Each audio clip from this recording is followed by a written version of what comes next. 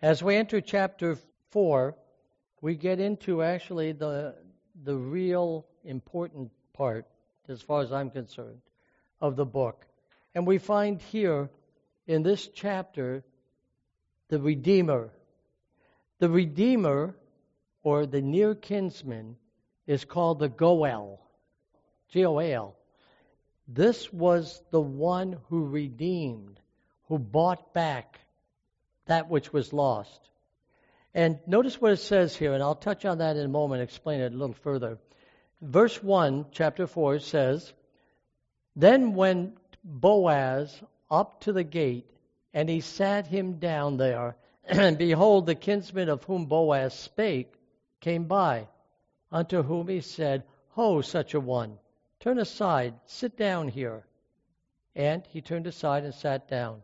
Now you got to realize that when it talks about the gate, when you come into these ancient cities, it was there in the gate that they would have side rooms set aside.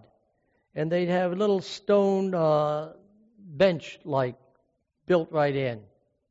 It was there that the king would go down and hear the complaints of the people. In plain words, it was the county courthouse or the city courthouse. And so here we find that Boaz here probably was a prominent man in town. He may have been one of the elders. He went down, and before they could conduct official business, they had to have a minyan. A minyan is 10 men.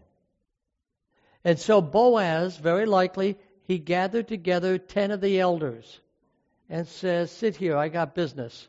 And when the kinsman came by, he said, oh, brother, here, I've got some dealings I have to deal with you.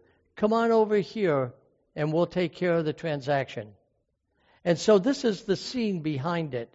And as we look further, look at verse 2. It says, And he took 10 men of the elders of the city and said, Sit ye down here. And they sat down. Now, if there were only 9 elders, it wasn't official business. They had to have 10 of them there. And by the way, many of the Jewish congregations today, until they get 10 men present, they won't conduct a service. And when the 10th man comes, whatever time he arrives, that's when the service begins. And so this concept still carries on today. In verse 3 it says, And he said unto the kinsman, Naomi, that is come again out of the country of Moab, selleth a parcel of land, which was our brother Elimelech's. Now, this near kinsman may have been one of Elimelech's brothers. It doesn't tell who he was. Boaz may have only been a nephew. But the nearer brother would be the near kinsman. Look at 4:4. And I thought to advertise this, saying, Buy it before the inhabitants and before the elders of my people. If thou wilt redeem it, redeem it. But if thou wilt not redeem it, then tell me, that I may know. For there is none to redeem it beside thee, and I am after thee. And he said, I will redeem it. So here we find that this nearer kinsman says he'll do it. Now, what is it he's supposed to do? What were the responsibilities or the duties of a kinsman? There are basically 4 of them. Number 1, he was to buy back the property of the near kinsman who had sold his property to a creditor or to someone else. So he had to pay it back to pay off that debt. Maybe that's what happened when Elimelech went off to Moab. He may have sold off his property. Secondly, he was to redeem one near of kin who had of necessity sold himself into servitude. If a man had sold himself into slavery or into servitude, he could buy him out of that. Thirdly, he was to avenge the dead. He was to avenge the blood of the near of kin if he were slain by an enemy. This is the reason why they had the cities of refuge that the innocent would run to. And fourthly, he was to marry the childless widow of a near kinsman, as we find in Ruth 3:13, and become trustee of that property on behalf of the offspring until that child was old enough to take it over, and then he would be considered the child of the dead one. Now, how does that relate to our salvation? In Job 19:25 it says, I know that my Redeemer, my Goel, Goel in this case, I know that my Goel liveth. Job said he had a Goel, a Redeemer, just like Ruth did. And in Isaiah, the book of Isaiah, we find that 18 times they make refuge to this Goel in just the very few chapters of the book of Isaiah. And Hosea 13:14 says, he, speaking of Christ, will not cast us out. He says, and in coming to him, we find rest unto our souls. In plain words, he is the one who buys us back. Now let's look at these individually. Number one, it says that he is to buy back and pay the debt of the one who died or sold himself into slavery. When Adam sold us and himself into slavery, it had to be the near kinsman who bought him back again. This is the reason why the Father couldn't redeem him.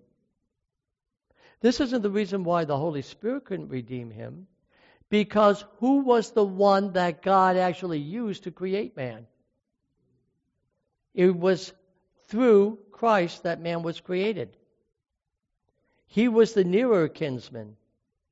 And so, yes, the Father and the Father and the Holy Spirit were involved, that's true. But because he's the one that made the world, he's the one that had to buy it back again. And so he's the one that had to die for your sins to pay the price that Satan and the law demanded. This was what they demanded in order to pay the price of our redemption. Secondly, to redeem one near of kin and of a necessity. I read that from servitude. Also, we find that he was to buy back his property. The whole world belongs to God, right? Adam was only the caretaker. Satan had wrestled the governorship of this planet. When Jesus died, he bought back the planet. God cares about the animals as also, not just the people. Notice what it says also. He is to avenge the blood of the near kinsman if slain by an enemy.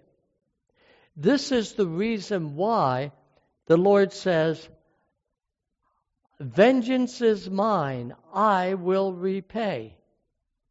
This is the reason why the judgment. This is the reason why Satan and the wicked are destroyed. Because they destroyed God's people. They destroyed God's property. They're the ones that polluted the world and caused all kinds of things to happen in this world. So Christ is the avenger. Now there are those that say, well, he's a God of love and he would never hurt anybody or destroy anybody. If you say that, you are saying he is not fulfilling the role of the kinsman. Because that was the responsibility of the kinsman. And it is Christ's responsibility when he comes back to slay the wicked who have slain the people of God. You see, it fits into this model. And then, of course, it says that he is to marry the childless widow and take care of the property until that child could take over. Christ came back to win us. He takes us as his bride. We are the children of God. He's giving us this new earth. I think he's going to return the earth to Adam.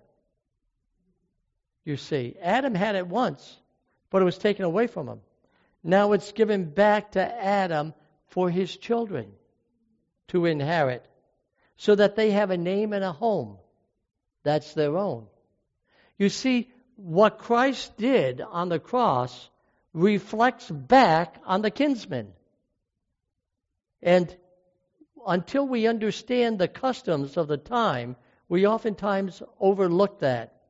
And notice what this says. In verse 4, he said he would advertise it. If there's anyone who can redeem, let him do it. But the angels couldn't redeem us. Satan certainly wasn't going to. He was a created being. He wants to rule the earth, but he certainly doesn't want to restore the earth. And so we find here that he gives the opportunity to anybody who wants to, but no one else would do it, so Christ steps in. Look at number 5, verse 5.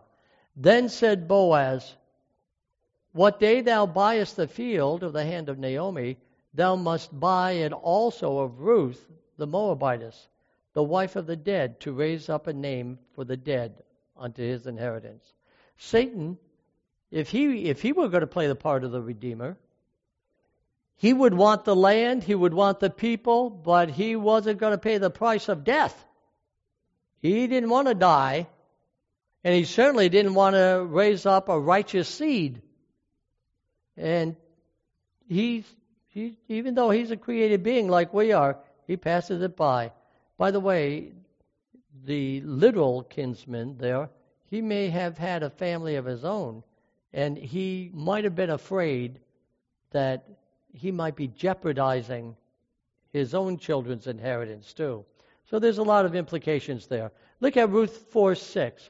And the kinsman said, I cannot redeem it for myself, lest I mar mine own inheritance.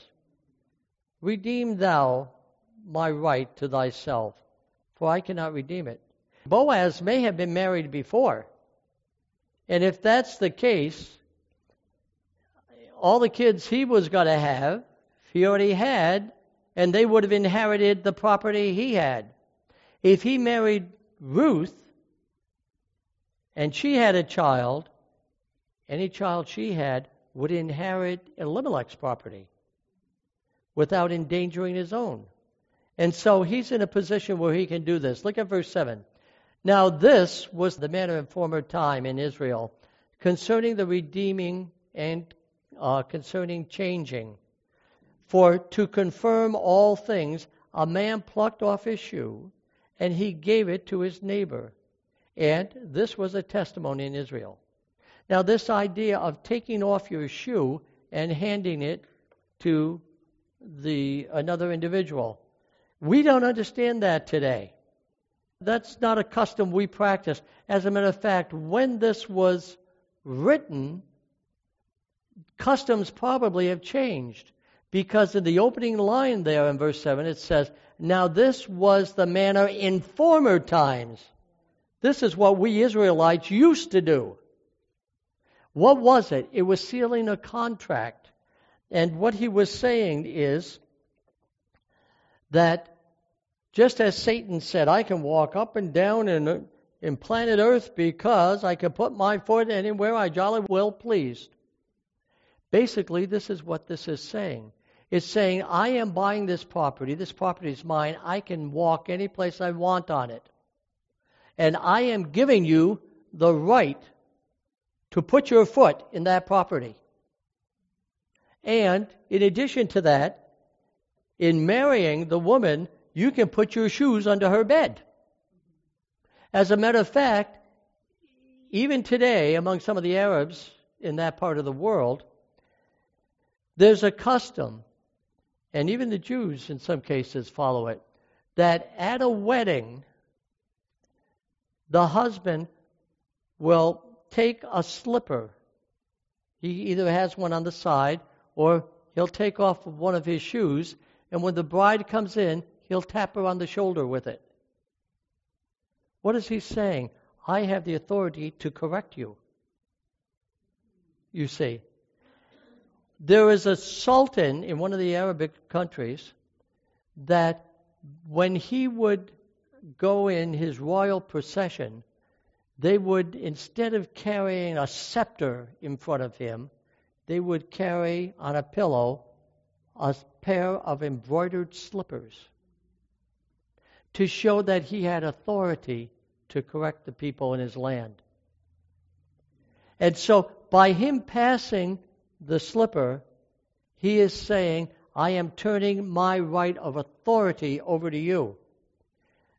Now notice what happens also in this. Therefore the kinsman said to Boaz, buy it for thee. So he drew off his shoe. Now, if Ruth had been present, or Naomi, it would have been the woman that went over and took his shoe off and handed it to him. But she's not there. So what's he do? He takes off his own shoe and gives it to Boaz. Notice verse 9.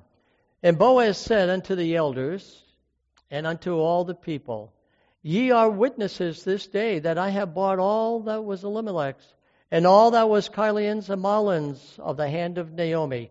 Even though he's marrying Ruth, he's marrying Elimelech's property. And since Elimelech's wife is Naomi, it's her property that he's buying. Therefore, she's the one that's credited with this. Look at verse 10. Moreover, Ruth the Moabitess, the wife of Mahlon, having I purchased to be my wife, to raise up the name of the dead unto his inheritance, that the name of the dead be not cut off from among his brethren, and from the gate of his place. Ye are witnesses this day. So this legal transaction took place. That's why when we go to heaven, we'll have a chance to look at the books of heaven. We'll have an opportunity to understand the legal process that Christ is going through to apply his shed blood in our behalf. Because we're dealing with customs that we're not familiar with. You can imagine what the heavenly customs are. And look at verse 11. And all the people that were in the gate and the elders said, we are witnesses, the Lord make the woman that is come into thine house like Rachel and like Leah, which two did build up the house of Israel, and do thou worthily in Ephrath, and be famous in Bethlehem. In plain words, may Ruth be a mother in Israel. May she be like Rachel and Leah, the wives of Jacob, who raised up the tribes of Israel, of which we are descendants. Look at verse 12. And let the house be like the house of Pharez. Now this is important. Whom Tamar bare unto Judah, of the seed which the Lord shall give thee of this young woman. Now the interesting thing is, Tamar was Judah's daughter-in-law. And her husband died. So Judah gave Tamar to his second son. And he died. And the younger son was young and took some time for him to grow up. And he promised that he would marry the younger son to her. But when the boy was old enough, he didn't give him the son to Tamar. So what did Tamar do? She disguised herself as a harlot. And it was Judah that went into her and gave birth to Pharez. And he was going to have her stoned to death until she produced his ring and his rod and so forth that he had left. And he said, you're more noble than I am. What was he saying? he was saying that you had a right and I defrauded you from it. But notice that Tamar's son Pharez, it is from Pharez that Jesus was a descendant. It was from Tamar that Jesus came. Now that's interesting. This is where it starts coming together here. Verse 13. So Boaz took Ruth, and she was his wife. And when he went in unto her, the Lord gave her conception, and she bare a son. Now, verse 14. We're getting down to the crux of why this book was written. And the woman said unto Naomi, Blessed be the Lord, which hath not left thee this day without a kinsman, that his name may be famous in the land. Now it's Naomi. The women were saying this unto Naomi, that your name will be famous because of this child that will be born. And it was through the Jews that the redemption of the world came. It wasn't through the Gentiles. It was through the Jews that we have eternity. My Scotch-Irish ancestors, they were probably worshiping the Celtic gods. But that is not my ancestry. My ancestry is the God of the Jews, of Elimelech. See the resurrection theme. And a nourisher of thine old age. For thy daughter-in-law, which loveth thee, which is better to thee than 7 sons, hath borne him. Verse 16. And Naomi took the child, and laid it in her bosom, and became nurse unto him. The child was considered Naomi's, even though Ruth was the birth mother. And verse 17. And the women, her neighbors, gave it a name. Notice that the women named it. Boaz didn't name the baby. The women named it. And saying, there is a son born to Naomi. And they called his name Obed. Now here's the crux. Obed, he is the father of Jesse. Jesse is the father of David. Now get this line. You see, here in David, the king of Israel, his ancestry consisted of Rahab the harlot, and of Tamar, and of Ruth. And you say, well, what does this mean? It shows that David, although he was king of Israel, he had Gentile heritage. It also, Jesus came from David. What does that mean? That Jesus is not only the Redeemer of the Jews, the believers, he's also the God of the Gentiles as well. He's a universal Savior. And as we look at this, this is the reason why there are those who feel that this was written by Samuel. Because there were those who were complaining, how can David be our king? He was given reason for it. Not only this too, but when Saul was after David, and when he went to war, he took his family and he sent them to Moab for protection. Why? Because Ruth was from Moab. And it provided safety for them until David could be secure. Then he brought them back again. In verse 18, and these are the generations of Pharez. Pharez begat Hezron, and Hezron begat Ram. And Ram begat Amminadab. And Amminadab begat Nahshon. And Nahshon begat Salmon. Not Solomon. Solomon's not mentioned, which means it had to be written before the birth of Solomon. You see, it mentions David, but it doesn't mention Solomon. So it mentions Salmon. Now, who was Salmon? Salmon was one of the spies that went into Jericho.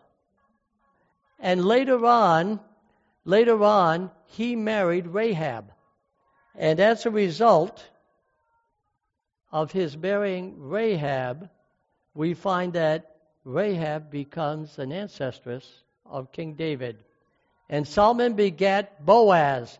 Now, and Boaz begat Obed. Now, could this be a reason why Boaz wasn't afraid to marry a Gentile? Because he was half Gentile. It's because his own ancestry was that of a Gentile. And Boaz begat Obed. And it's showing here that Boaz was not a man of prejudice, because he himself was part Israelite and part Gentile. And so this tells us a lot. And look at verse 22. And Obed begat Jesse, and Jesse begat David. And thus ends the book of Ruth. And so the book of Ruth is actually a gospel.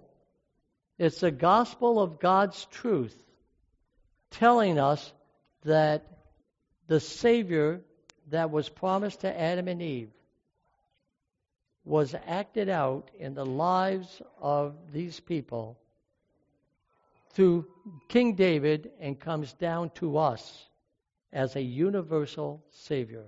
He died for you. He died for me, regardless of our ancestry. And I don't know about you, but that makes me happy. And I'm thankful for the gospel of Ruth.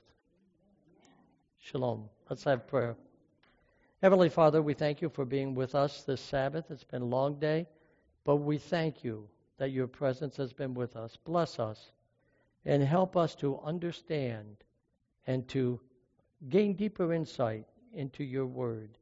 We ask in Jesus' name, amen.